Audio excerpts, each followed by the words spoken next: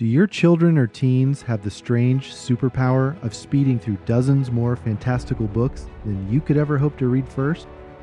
In this episode, based on workshops taught at homeschool conferences around the country, Lorehaven.com publisher E. Stephen Burnett, co-author of The Pop Culture Parent, explores the biblical and practical reasons we actually need fantasy sci-fi and other stories that offer many idols and yet graces.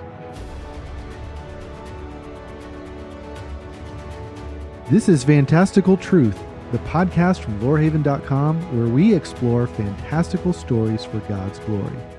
I'm Zachary Russell, and I've lost track of how many books my kids have read this year. This is episode 111. Why do your kids need fantastical stories for God's glory? Stephen is out of the studio this week, which I'll explain a little bit more in a second. And because it's better to not podcast alone, and since we are talking about parenting and especially homeschool children, it only made sense for me to sneak a very special person into the podcast studio today.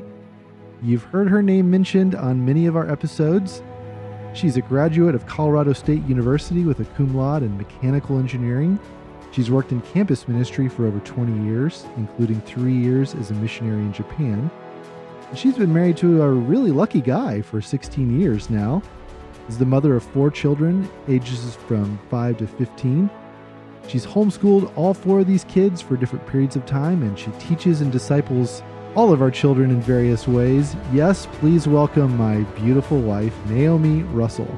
Well, thank you for that wonderful intro.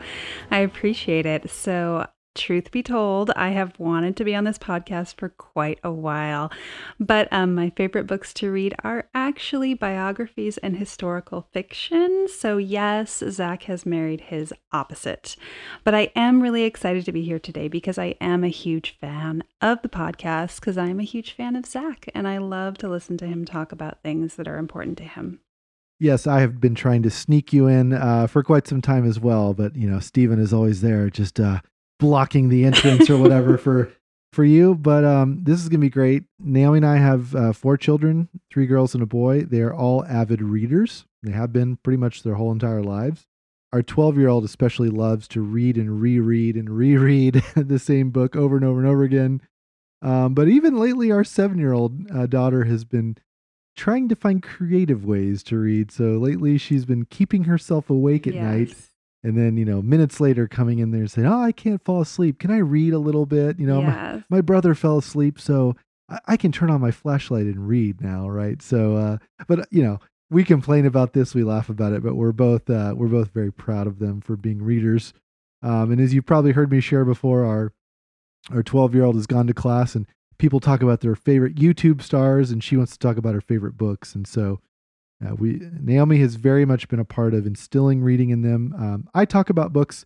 Naomi actually reads a lot of books out loud to them. So that's always been fun for me to watch. Yes, and I taught all 4 of them to read. Let's not forget that. That's probably the most important part. Yes, which was really fun.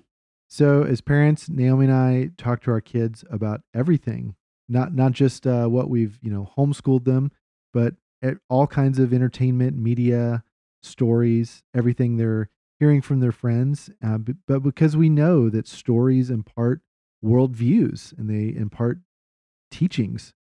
And sometimes, we're not so comfortable with the lessons. And, I think a lot of parents may not always be comfortable with fantasy stories.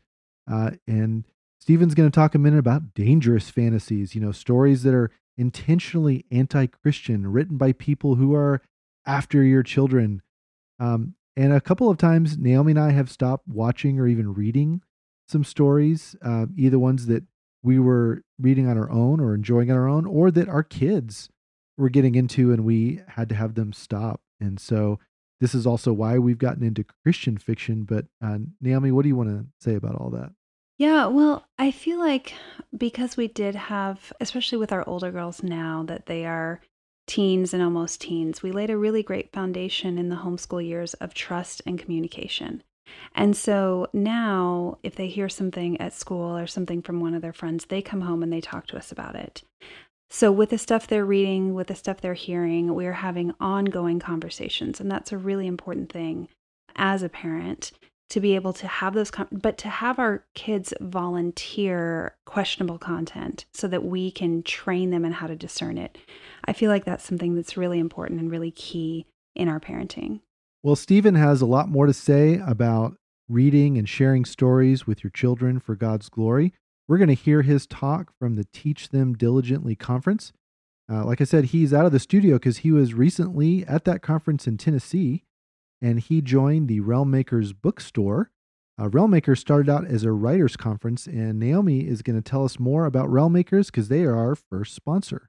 Are you excited to take the next step in your speculative fiction journey? No, not an actual trip to space, time travel, or forging your own sword. Joining us for Realm Makers 2022. This year's annual Writers Conference will again offer the event in person in Atlantic City and live online. So even if you're not ready to travel in July, you can still see the teaching in real time. Every class will be live streamed for our virtual attendees. Whether attending in Atlantic City or online, all attendees will have the chance to connect on the Realm Sphere in a dedicated conference space in our online community. Realm Makers 2022 is an amazing value because this year every attendee gets access to replays of every class available through the Realm Sphere. No matter how you attend, if you have a manuscript you want to pitch to our participating agents and editors, you will be able to do so. Learn more in our show notes for episode 111 and see our page at lorehaven.com/podcast sponsors. Well, now let's move on to Stephen's talk from Teach Them Diligently about why your children need fantastical stories. And I'd like to say, I am more of a math, science, apologetics, give me the facts of what really happened type of girl. So I was definitely intrigued by the title of Stephen's talk, Why Do Your Kids Need Fantastical Stories for God's Glory? And I was eager to hear what he had to say. So my attitude was, okay, go ahead, Stephen, convince me. Welcome to Teach Them Diligently. I just got here too. I'm Stephen Burnett. Really appreciate y'all coming. As I was mentioning to him earlier, I actually redid some of my presentation simply because a top-tier corporate purveyor of fantasy has been in the news this past week. Not just because a lot of parents were, I think, justifiably concerned with the new Disney Pixar movie, Turning Red, but then also some audio leaked from Disney creators, and it got out to some conservative and parents' rights activists on social media, where they're talking about the various messages and fantasies that they're hoping to put into their upcoming movies, some of which I really don't want to mention because it's a homeschool conference and there's kids in the room, so feel free to look that up on your own. But as I was mentioning earlier, this is something that we're going to go over as we're exploring the theme, why do your kids, in my view, need fantastical stories? Very important qualifier, though, for God's glory. That's how I'm looking at fantasy today. And I'll define what I mean by fantasy in just a moment. First, I'm going to start with a quote, which I heard alluded to just this past week. The quote goes something like this: "There are those that look at things the way they are and ask why. I dream of things that never were and ask why not." The question I'm going to leave lingering for a moment is, who said this? And then we're going to apply a biblical worldview to this quote. Another phrase to keep in mind, which I heard recently, is the phrase dreamers of all ages. Dreamers of all ages. It's apparently a brand new quote. We're going to identify who said that too in just a moment. First, just an intro to myself. Not famous or anything, but I do have a non-fantastical story. I'm the co-author of a book called The Pop Culture Parent with my friends Ted Tourneau, who does worldview studies in the Czech Republic, and Dr. Jaron Moore, who's a Southern Baptist pastor and father of 6, I think. I forget how many kids he has, but I think they're still working on those. We made this book because we're interested in the broader questions of popular culture and how Christians can engage with that for the glory of God and the good of our families. That's my other presentation. So this here is actually kind of the sequel, hopefully better than the original. I published lorehaven.com, which explores Christian-made fantastical stories for God's glory. We have articles, a podcast, reviews, all kinds of stuff. And as of this evening, we'll have a big old booth down there in the back of the room with some guest authors of Christian-made fantasy. So feel free to stop by if you want to see our stuff and the book. Most importantly, perhaps, I'm the oldest of 6 children myself. I was homeschooled for life. The first time I went to a public school-ish classroom was community college in 2001. And then a month later was September 11th. So that makes me kind of old. Judge for yourself whether that makes me a successful homeschool graduate. Hopefully that comes across, at least in how I'm trying to approach these questions. I grew up loving fantastical stories, mostly from Christian writers. The first series that I enjoyed was actually put out by Christian TV network. It was called Superbook. It was an anime. It was a Christian, what, you remember Superbook? Okay. Okay, now there was a new one that they made not too long ago. I think it was some of the same executives anyway, but there's like a computer animated version that came out. This one was older. This was back in the 80s. It's older than I am. And it introduced me to this idea, right or wrong, because obviously as a work of popular culture, it had some issues. This series introduced me to the idea that you can do time travel stories and fictional characters and a robot and the Bible, and hopefully the person watching can kind of sort the fiction from the nonfiction, because obviously the biblical narrative is nonfiction. It's where we get our gospel, it's where we get Christian reality, and the fiction is the robots and the kids traveling back in time. I also loved Adventures in Odyssey, which I've just rediscovered because they have a streaming app, and I've been enjoying kind of rediscovering that childhood enjoyment, which is really great for grown-ups, by the way. I also enjoyed Disney movies, obviously the Chronicles of Narnia. I didn't get into Lord of the Rings until I was in college. I like other stories, whether they're made by Christians or non-Christians, but mostly what I enjoy are the stories that are fantasy, science fiction, and beyond. Like most folks, I think, would have at least pictures in their minds of what I mean when I say that.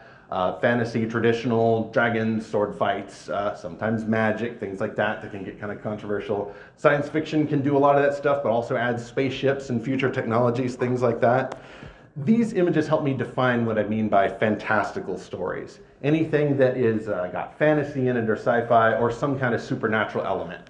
I also grew up really enjoying Frank Peretti's novels, and actually got to meet him last year at a conference. So really great guy, very, very solid, and yet keeps his own fiction in perspective, I think, which is great to see.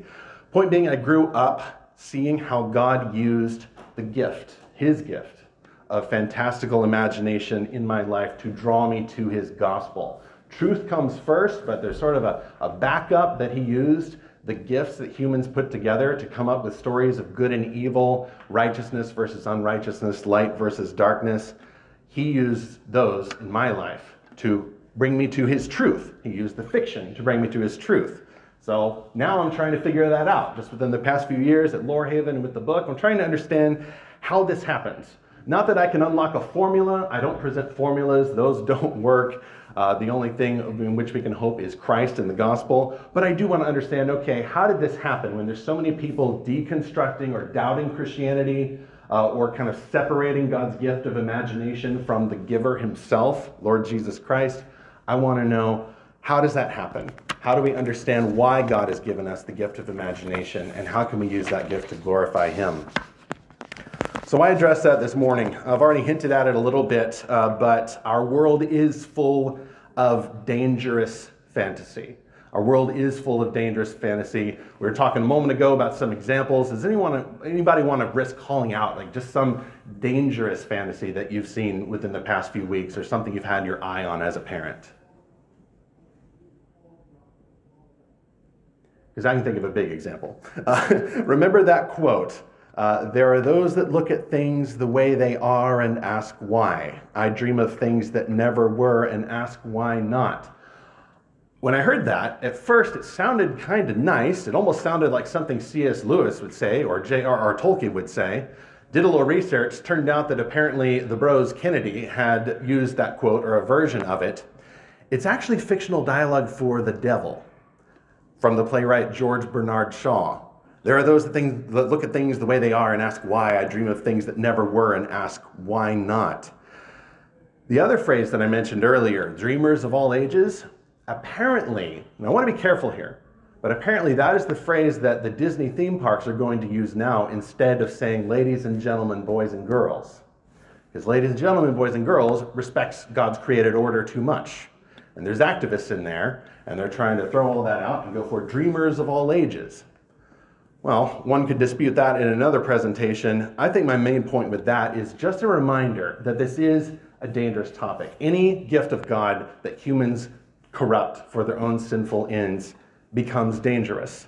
And I think it's important to understand the reason why God has given the gift before we decide, hey, God gave us a gift, fantastical stories, imagination, let's go nuts with it. We can't go nuts with it. It requires discernment, it requires practicing and applying the Christian worldview, and being aware that the world, our flesh, and even the devil will abuse God's gift of fantastical imagination. They love corrupting the gifts that God has given us and using that to worship not the Creator, but images. As Romans 1 says, images made to resemble God's creations.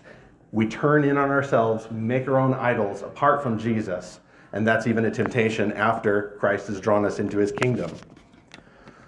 I apply that to every gift that God has given, but of course we're focusing on fantastical stories, fantasy, Star Wars, anime, or my favorite, Christian-made fantasy. Not just Lewis and Tolkien, but some of the newer stuff I can tell you about.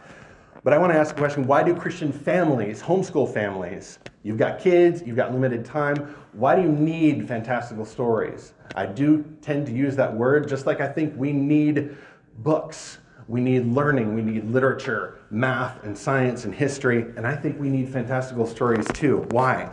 Because our Lord Jesus is greater than all of these gifts, and he invented this gift of fantastical imagination. And even if we were not specifically aware that God has given us this gift of imagination, the world is using it against Christians.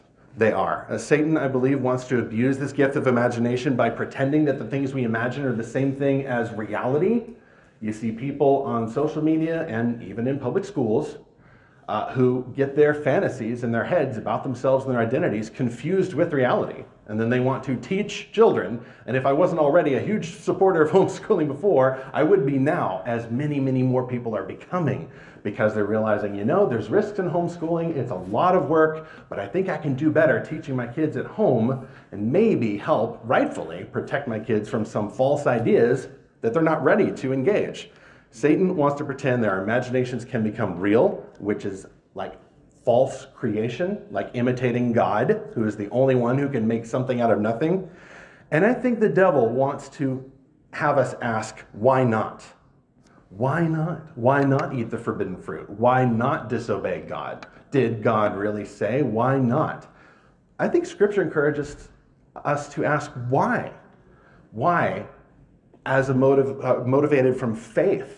That's a freedom that God gives us, and we see that exhibited by the heroes of the Bible all throughout, and even in the Psalms. It's okay to ask God why, especially if you're begging, if you're like a little child wanting to rely on him. It's okay to ask why. I think even at the imaginative level, it'd be okay to ask why. But why not, in the words of Shaw's fictitious devil, presupposes a raised fist.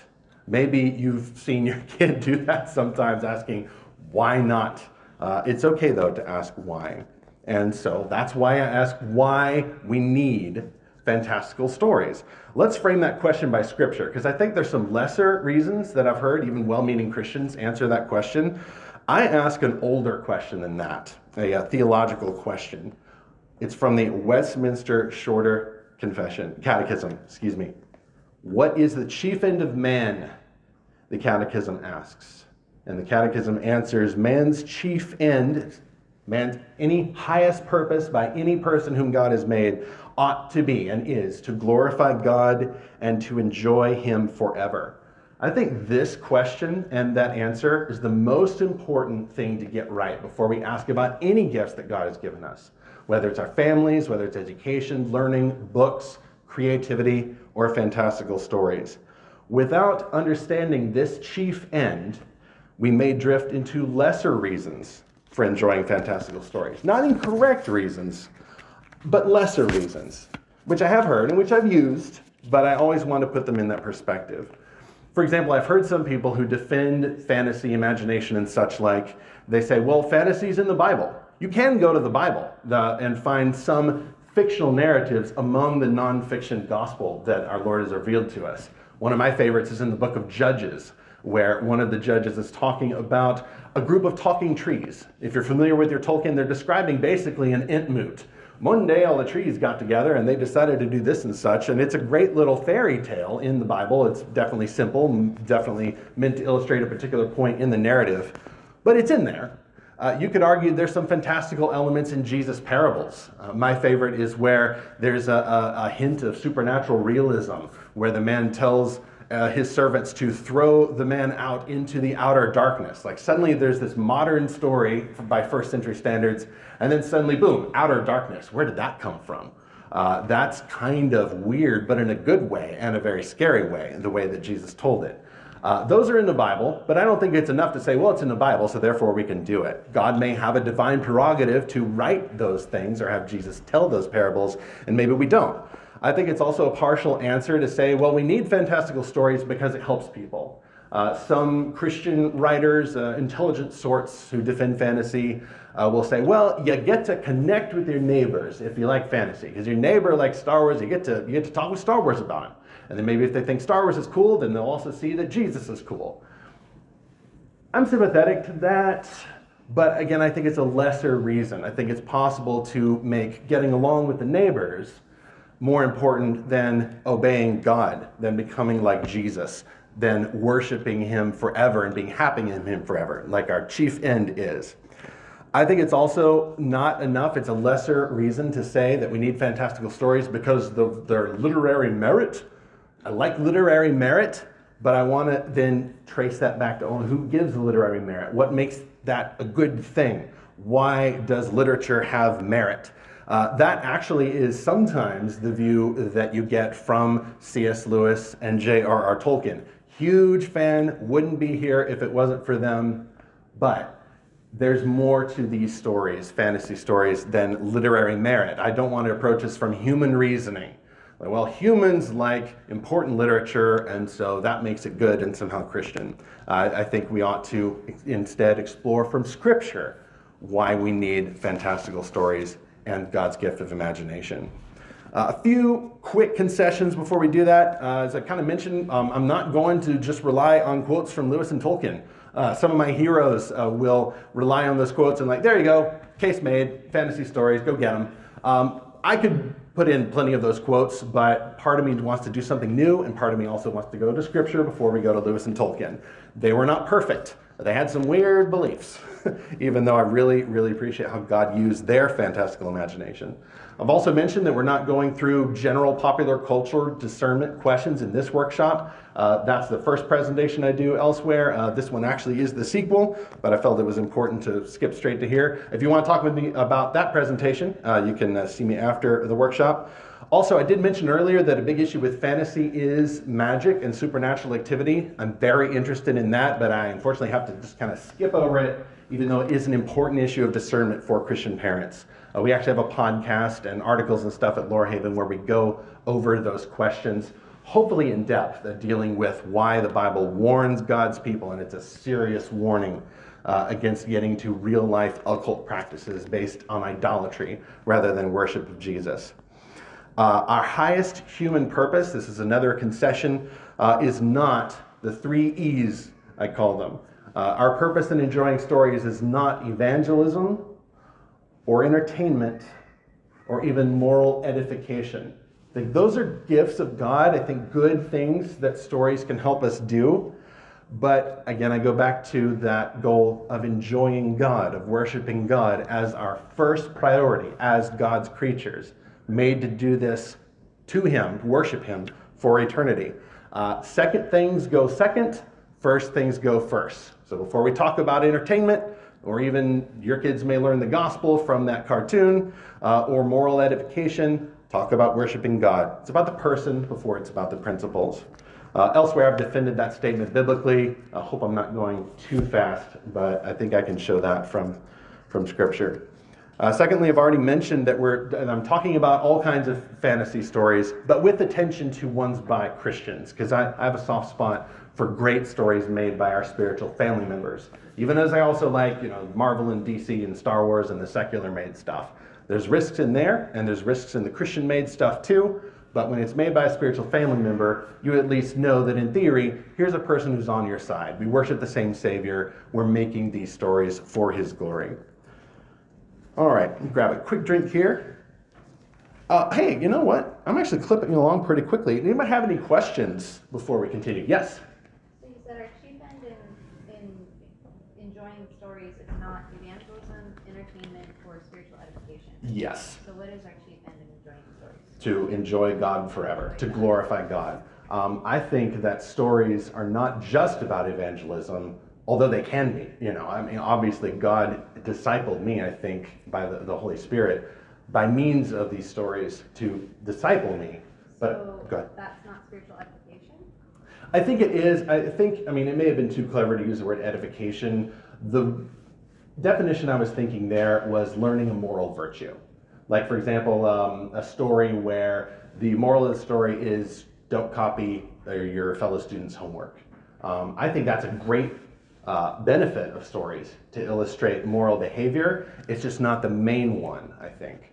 That it's more about, as I said, the person than the principle, about worshiping Jesus Christ, who, of course, changes his people from the inside. That's what I meant by that. Hopefully that helps. As for understanding the reasons why we need fantastical stories, imagine y'all here assuming maybe the question that I'm asking there, that the answer is yes, we do need them. The only answer is why. The only thing left to explore is why. I've got 3 ways I explore this topic. And the first one is fantastical stories help train us to imagine God's truth. And I'll put these all up on the slide in due course. Second is fantastical stories help us love Jesus and his heroism. The third one is fantasy helps train us for our world mission. So first God, again, going vertical, going straight up rather than looking out at the world. Next Christ, which is our salvation. So Creator, Savior, and then we look at the world that we're called to engage for Christ's glory. Point to number 1, fantastical stories help train us to imagine God's truth. Again, I gotta start with God the Creator and the reason why he made us. And our God is absolutely fantastical. He breaks every man-made category. He stays limited to his own categories. He defines love, he defines wrath, he defines grace. He's the definition of all of those good things, and anything that is not him is evil, is darkness. In him there is no darkness at all. Scripture has to use true but fantastical language to describe God. He's appearing on Mount Sinai. There's lightning and thunder. We don't have enough visual effects in movies, especially as Christians, to even begin to capture just the sights that we would have seen if we had been among the Israelites during the Exodus in the miracles. One of my favorite movies is Prince of Egypt, which probably, because it's animated, gets the closest to showing the majesty of God working his wonders and overwhelming Pharaoh with his power and bringing his people through the Red Sea to deliverance. Almost gets there, but not quite, because it's God. He is so beyond all of that in his wonder. And Scripture is fantastical in genre, starting from Genesis 1:1.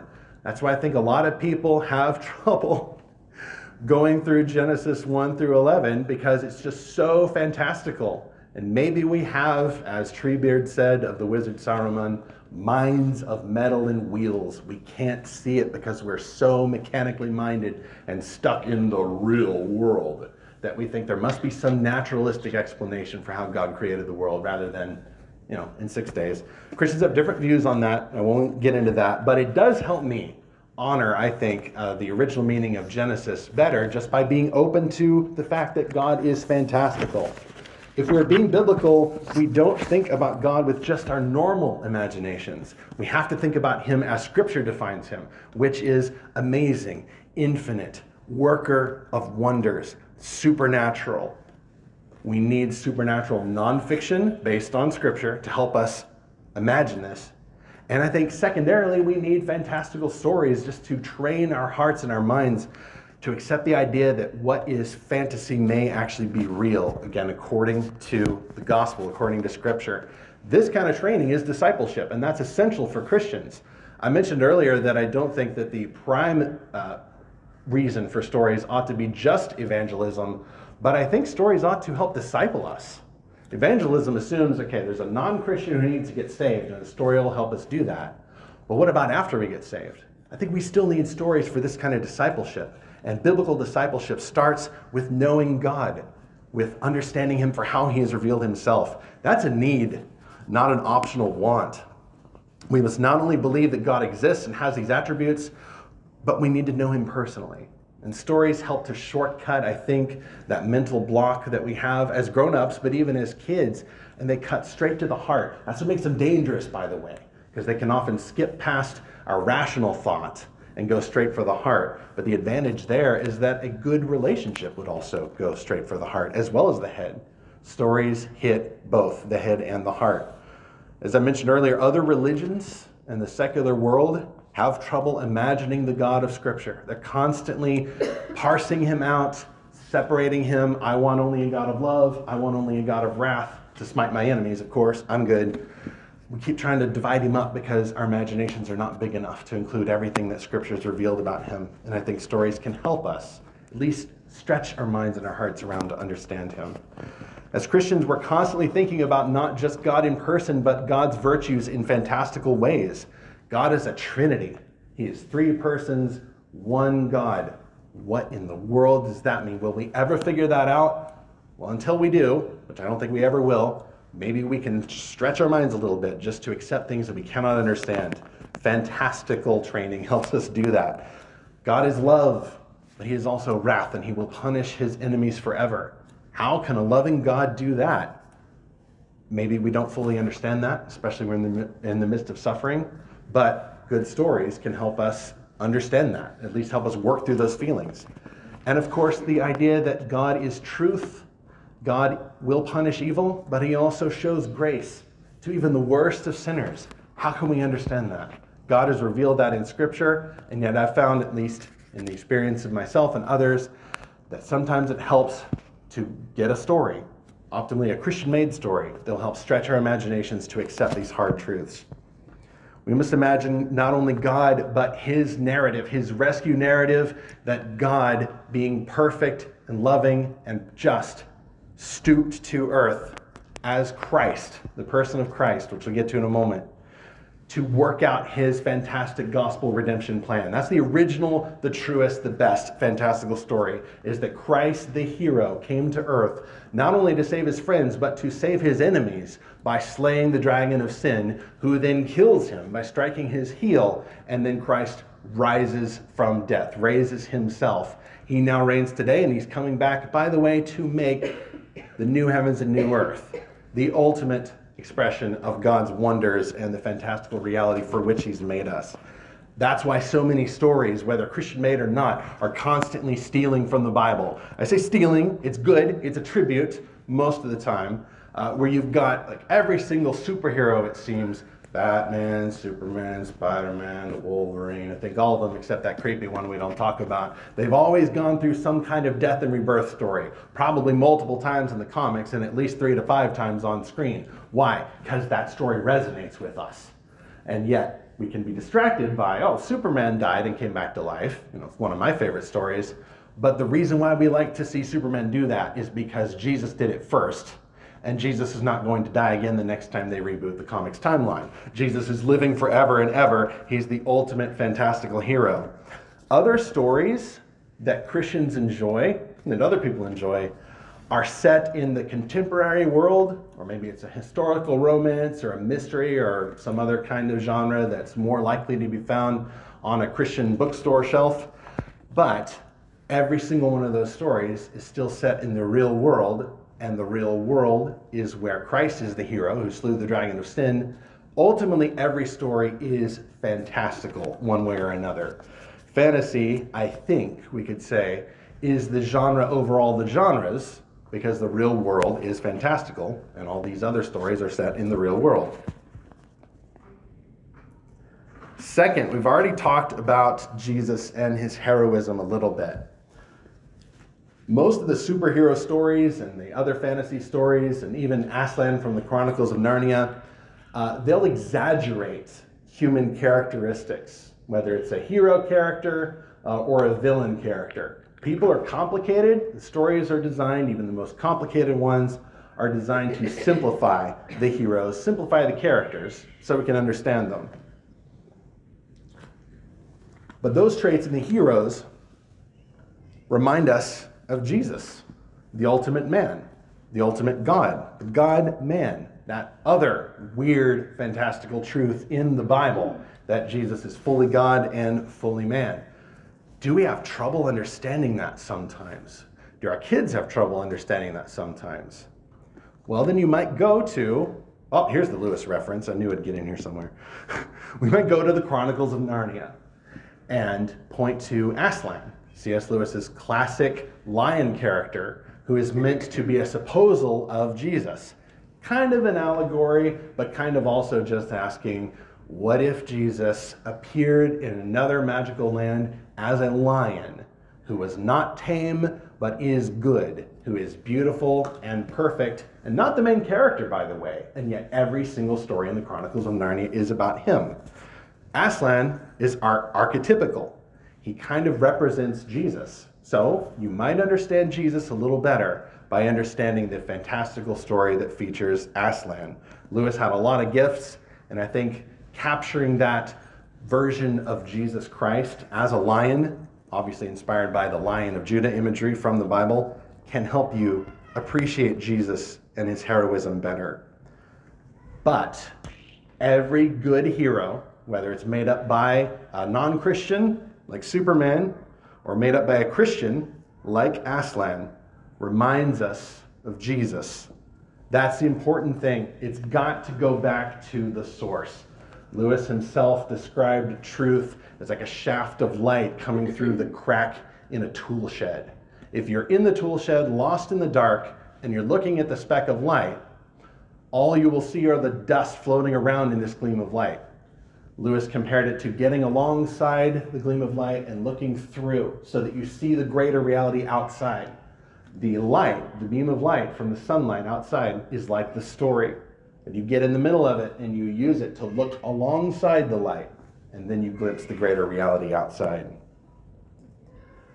That involves one thing I haven't specifically talked about, the idea of being humble when we enjoy a story like this.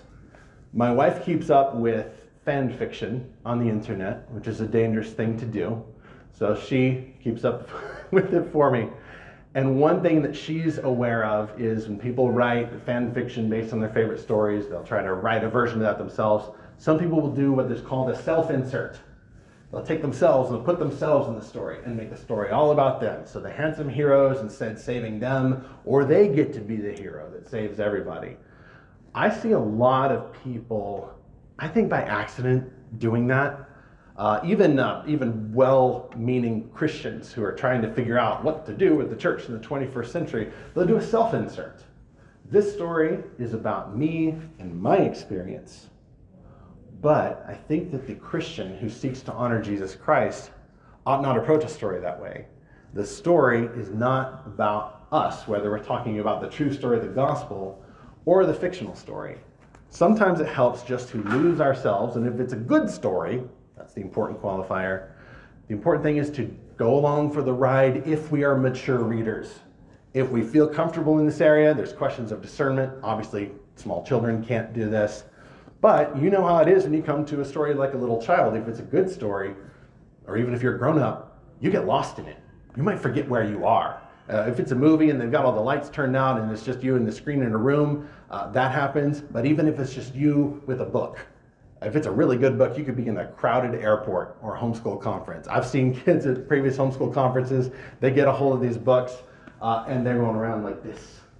And they're just completely engrossed. Like, that can obviously bring some risks, like if you trip over something on the ground, but it's also good. You lose yourself in the story, it can be good. It's a good way to practice humility. It's a good way to understand that you're following in some way the hero of the story. And this, I think, can help train us in that gift of childlike faith that we need to practice as God's sons and daughters, regardless of our ages.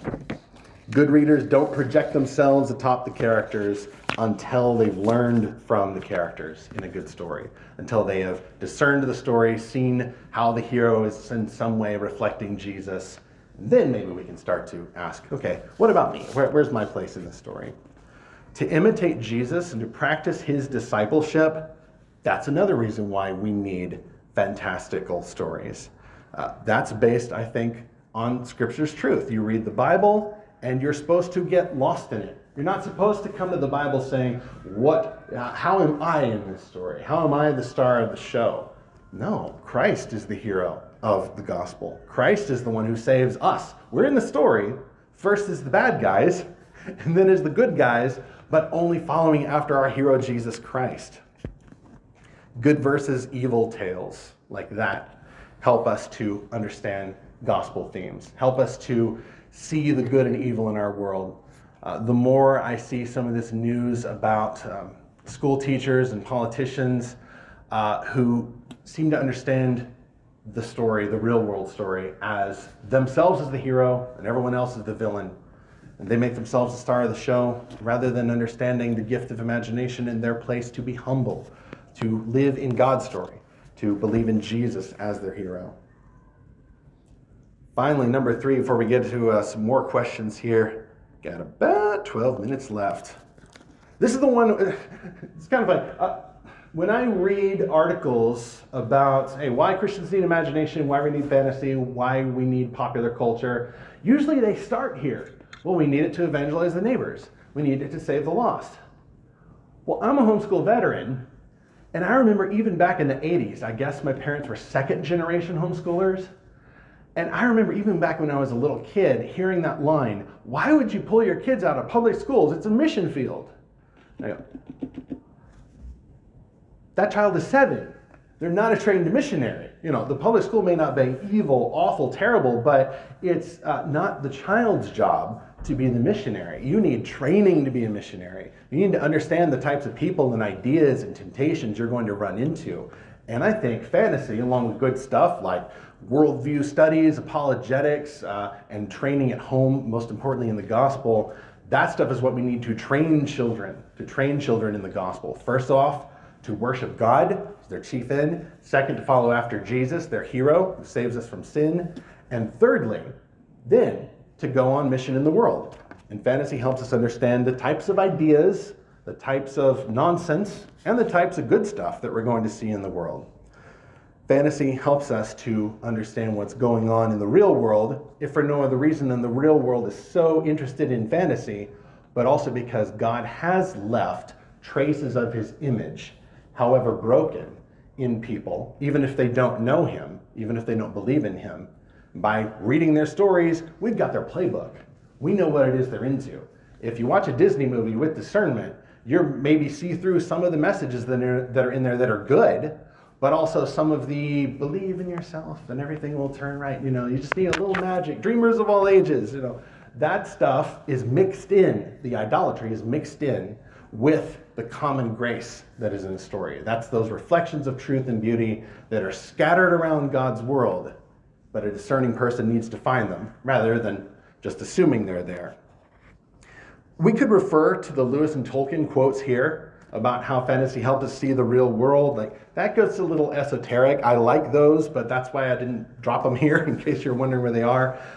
I think that unfortunately, especially among some of those smarter, well-meaning Christians, if you pull out some of those quotes by themselves, it almost treats that attitude of wonder or that attitude of we must engage with the world as its own end, as if that's our highest purpose as Christians, is just to get people saved. That is such a high purpose. I don't want to dismiss that, but I do see people skipping to that part, and then they're using anything to justify that, including accepting worldly ideas or compromising with ideas that are not of God, untruths, ugly, ugly ideas, because anything's worth it if you get someone saved, right? I don't believe that. I think that we first obey God and worship God, and then only then do we go out and understand the world and try to evangelize people, including our pagan neighbors. That is an important goal. It is a second priority for Christians. Our first priority is becoming like Jesus.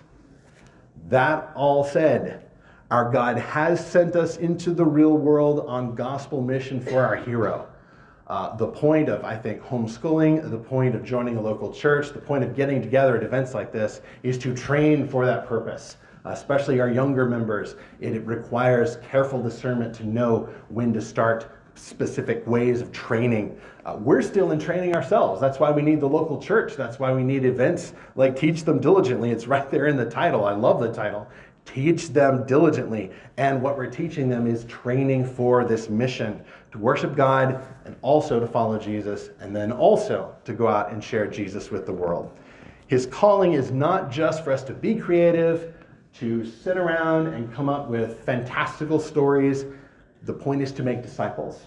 And that's one of my favorite reasons to defend fantastical stories, is because those are so helpful. They are practical tools, not just shiny baubles, that help us to make disciples.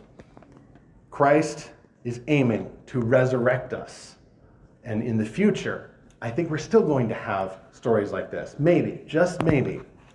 But if they're not going to be in the future, new heavens and new earth, then I don't see why we need them now. But they're certainly very helpful now to understand that future that we have as resurrected saints reigning forever with Christ in a world where we will get to make amazing things to glorify Jesus, where we won't have to evangelize anymore, but it will be a wonderful, wonderful world. That's something we have to look forward to. And frankly, it is something that helped me this time last year when my dad died of a brain tumor. I have these stories in the back of my head, and man, that was so hard. The stories point to Christ. The music that I know, we were talking earlier about Andrew Peterson, several of his songs about Christ's resurrection and the wonder of the afterworld that we have to look forward to. Like, that's art. That's a fantastical story set to music, and that really helps. Not because it's a distraction from gospel truth, but because it points me back to gospel truth. That's the beautiful part. We're drawing to a close here. The beautiful part of these stories helps us to see the amazing wonders that God has put in our world and our mission to save people, to be instruments that Jesus uses to save people. We don't skip to the fun parts where we just enjoy stories. There's corruption out there. There are evil ideas. There are people who, this is not very cool to say, I'm not a very cool Christian to say that, yes, there are people out there, there are enemies who are after your children. I think I've, at least in the past, like kind of rolled my eyes and went, oh, there's the cultural alarmist Christians again, like they're not after your children. Yes, they are after your children. Now, you don't shoot them because they're after your children. You may need to love your enemies, but also protect your family from these ideas. Train to engage these ideas when you're ready.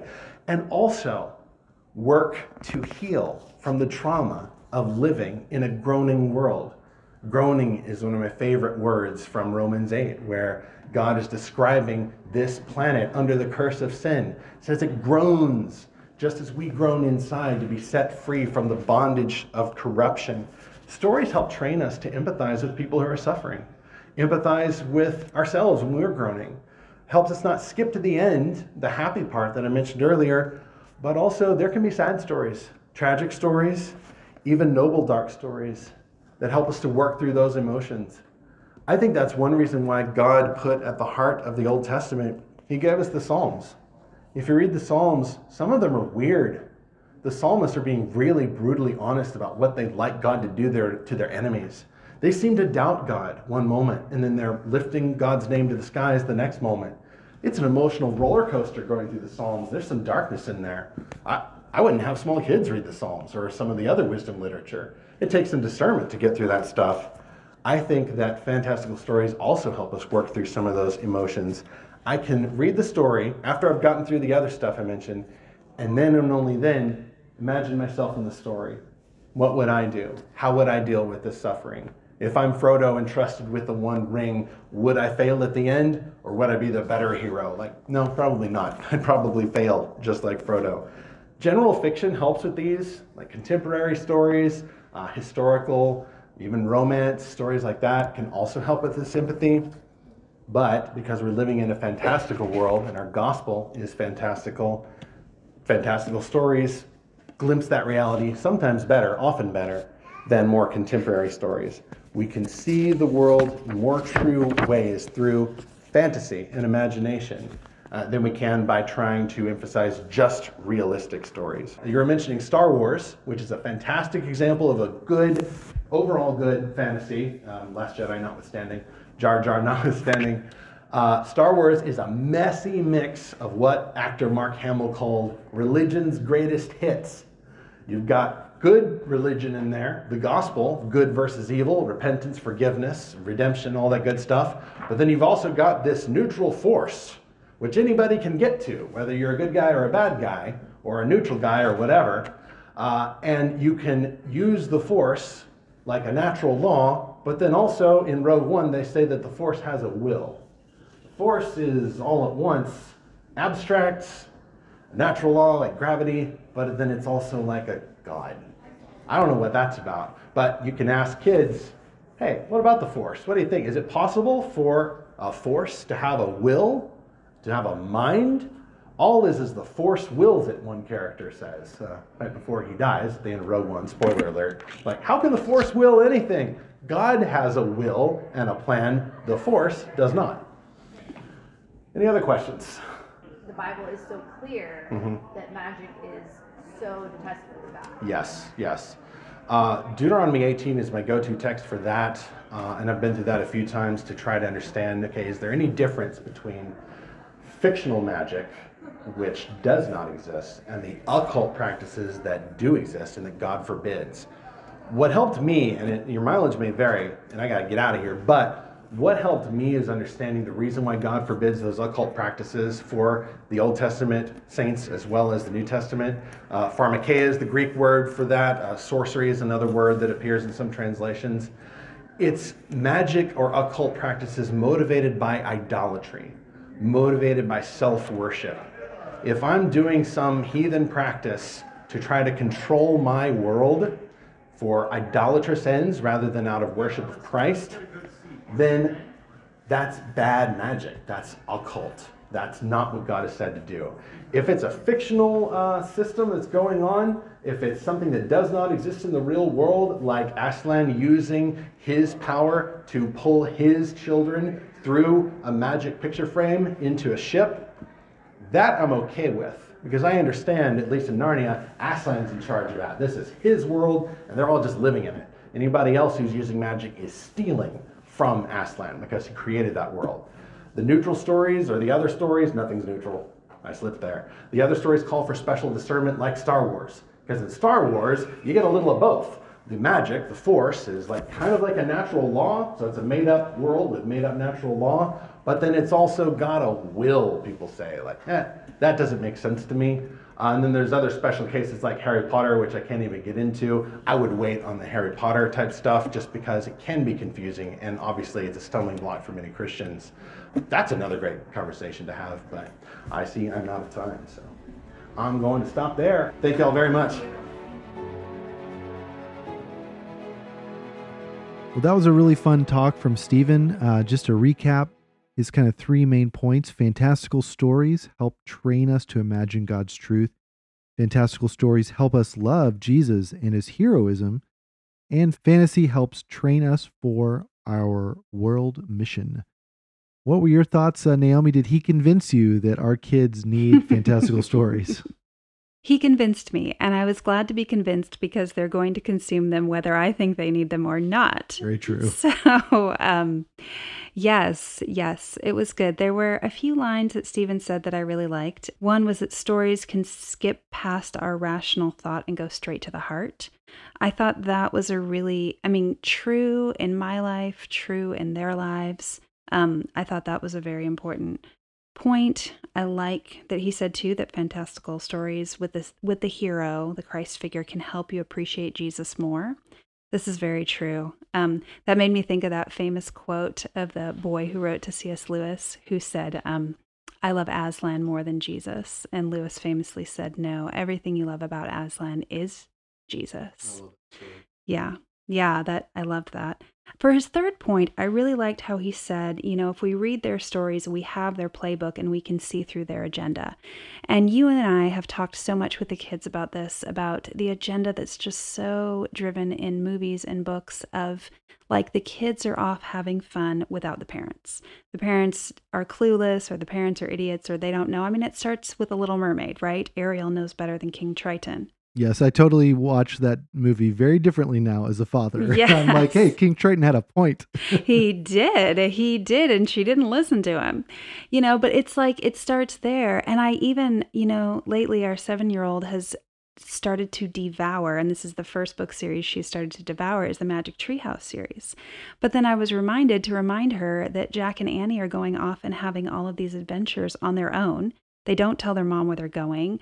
They don't share any information with their parents. And I had to have a conversation with them because my 5-year-old is reading them a little bit too. He's not as into them as the 7-year-old.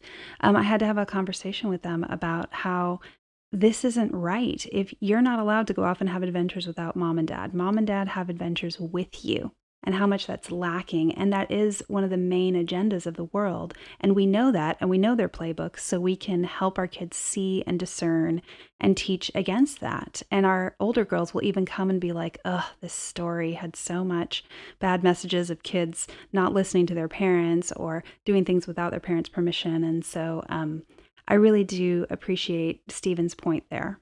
It's the kind of thing that's really made me appreciate Christian stories that have a positive view of the family. The family is not an obstacle to a good story. It's part of a good story. It does seem like that is getting harder and harder to find. My main takeaways from Stephen's talk are that stories shape how we make sense of the world and ourselves and even our faith. And speaking of faith, we live in such a secular, materialist age, and we're told so often that the supernatural is not real. Mm-hmm. But interestingly, fantasy helps break the spell of secularism. And that was the big aha moment when I was listening to Stephen, that is really its greatest purpose perhaps right now.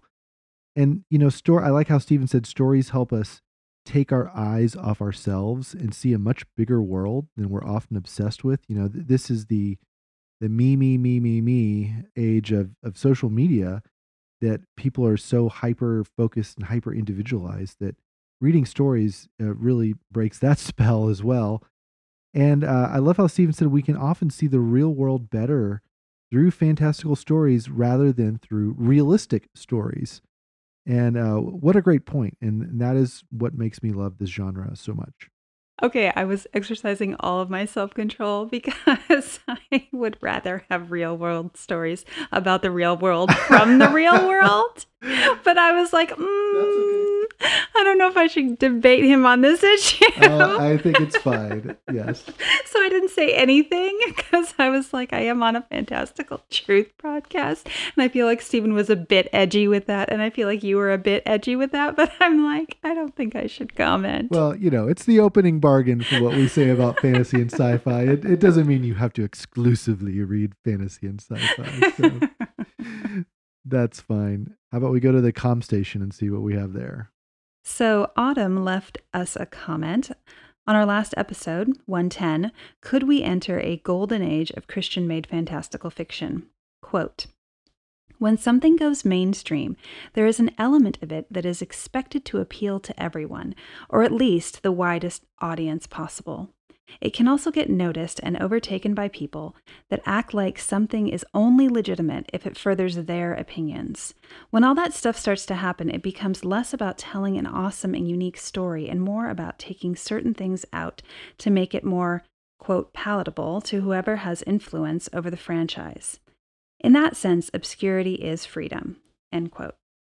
Oh, I love this quote. This was such a great point from Autumn. I grew up in Austin where everyone liked to talk about indie music and indie movies and indie this and that. And it's like whenever a band would start to get noticed and go mainstream, a lot of my friends would kind of like lament, oh, now everyone knows about this band or this movie or whatever. Now I can't like it anymore. because it's just going to like become corrupted. And I always used to thought that was kind of silly. It's like, well, what does it matter if more people enjoy it? But Autumn is right that once everyone tries to grab a hold of an artist, they really can sort of lose their way and try to please everyone. And then you end up pleasing no one. And yeah, I think it's fine for us to like things that are a little bit weird. I mean, look, first of all, we're strangers and aliens in this world already as Christians. So I think that our tastes and stories can certainly be strange and alien to other people. I don't think we have to worry about that. Definitely. Well, Stephen will share more stories of his adventures when he returns to the studio. Meanwhile, you can see lorehaven.com/reviews. There are 2 new reviews posted. First, we previewed Ashley Bustamante's fantasy Vivid, arriving this month, and we also flash back to Frank E. Peretti's Prophet from back in 1992, which I have read, and I am a big Peretti fan. Okay, there we go. Hey, we met in the middle a little bit. You know this about me, but the listeners don't know that really, truly the first fantastical book that really sparked my imagination was This Present Darkness. I love that book. It's still This Present Darkness, Piercing the Darkness, 2 of my all-time favorite novels. Yes, and when I went to the Realm Makers conference, I took Frank Peretti's books and I had him sign them to Naomi. Yes, because I'm the bigger Peretti fan. Love those books. And I did like Prophet as well. But you can also subscribe to lorehaven.com to get updates about reviews and more. And we're also creating new resources for homeschool families and beyond. Well, this has been a lot of fun having someone beautiful, a little bit prettier than Stephen sitting across from me in the studio. So thanks, honey, for joining us. It was really fun. You've got a great podcasting radio voice. So thank you. You make it sound and look really easy. So thanks for joining me. And to you, our listener, if you have some comments or questions for Naomi about maybe some nonfiction or some fiction with a little tiny bit of fantasy, a little tiny bit of supernatural or sci-fi, do you want to make a recommendation or just comment to her? I'll make sure she gets to read that. So send us a note to podcast@lorehaven.com. Well, can I tell everyone my all-time, hands down, most favorite book? Yes. The Hiding Place by Corrie ten Boom. Okay, there we go. So find a sci-fi version of The Hiding Place and send it our way. So podcast@lorehaven.com. Well, next on Fantastical Truth, on this quest to cultivate more fans of Christian-made fantastical stories, there's no rest on the road. Stephen gets 2 weekends before he heads back out to rejoin many of the same crew for another conference, the Florida Parent Educators Association in Orlando, Florida, or the FPEA conference. Watch our website for more details. Yet here we can say we're talking with new guests who will join Realm Makers Bookstore at that event, including at least one famous vegetarian who is taking a liking to frozen salted squirrels. A little hint there. We hope to announce this soon.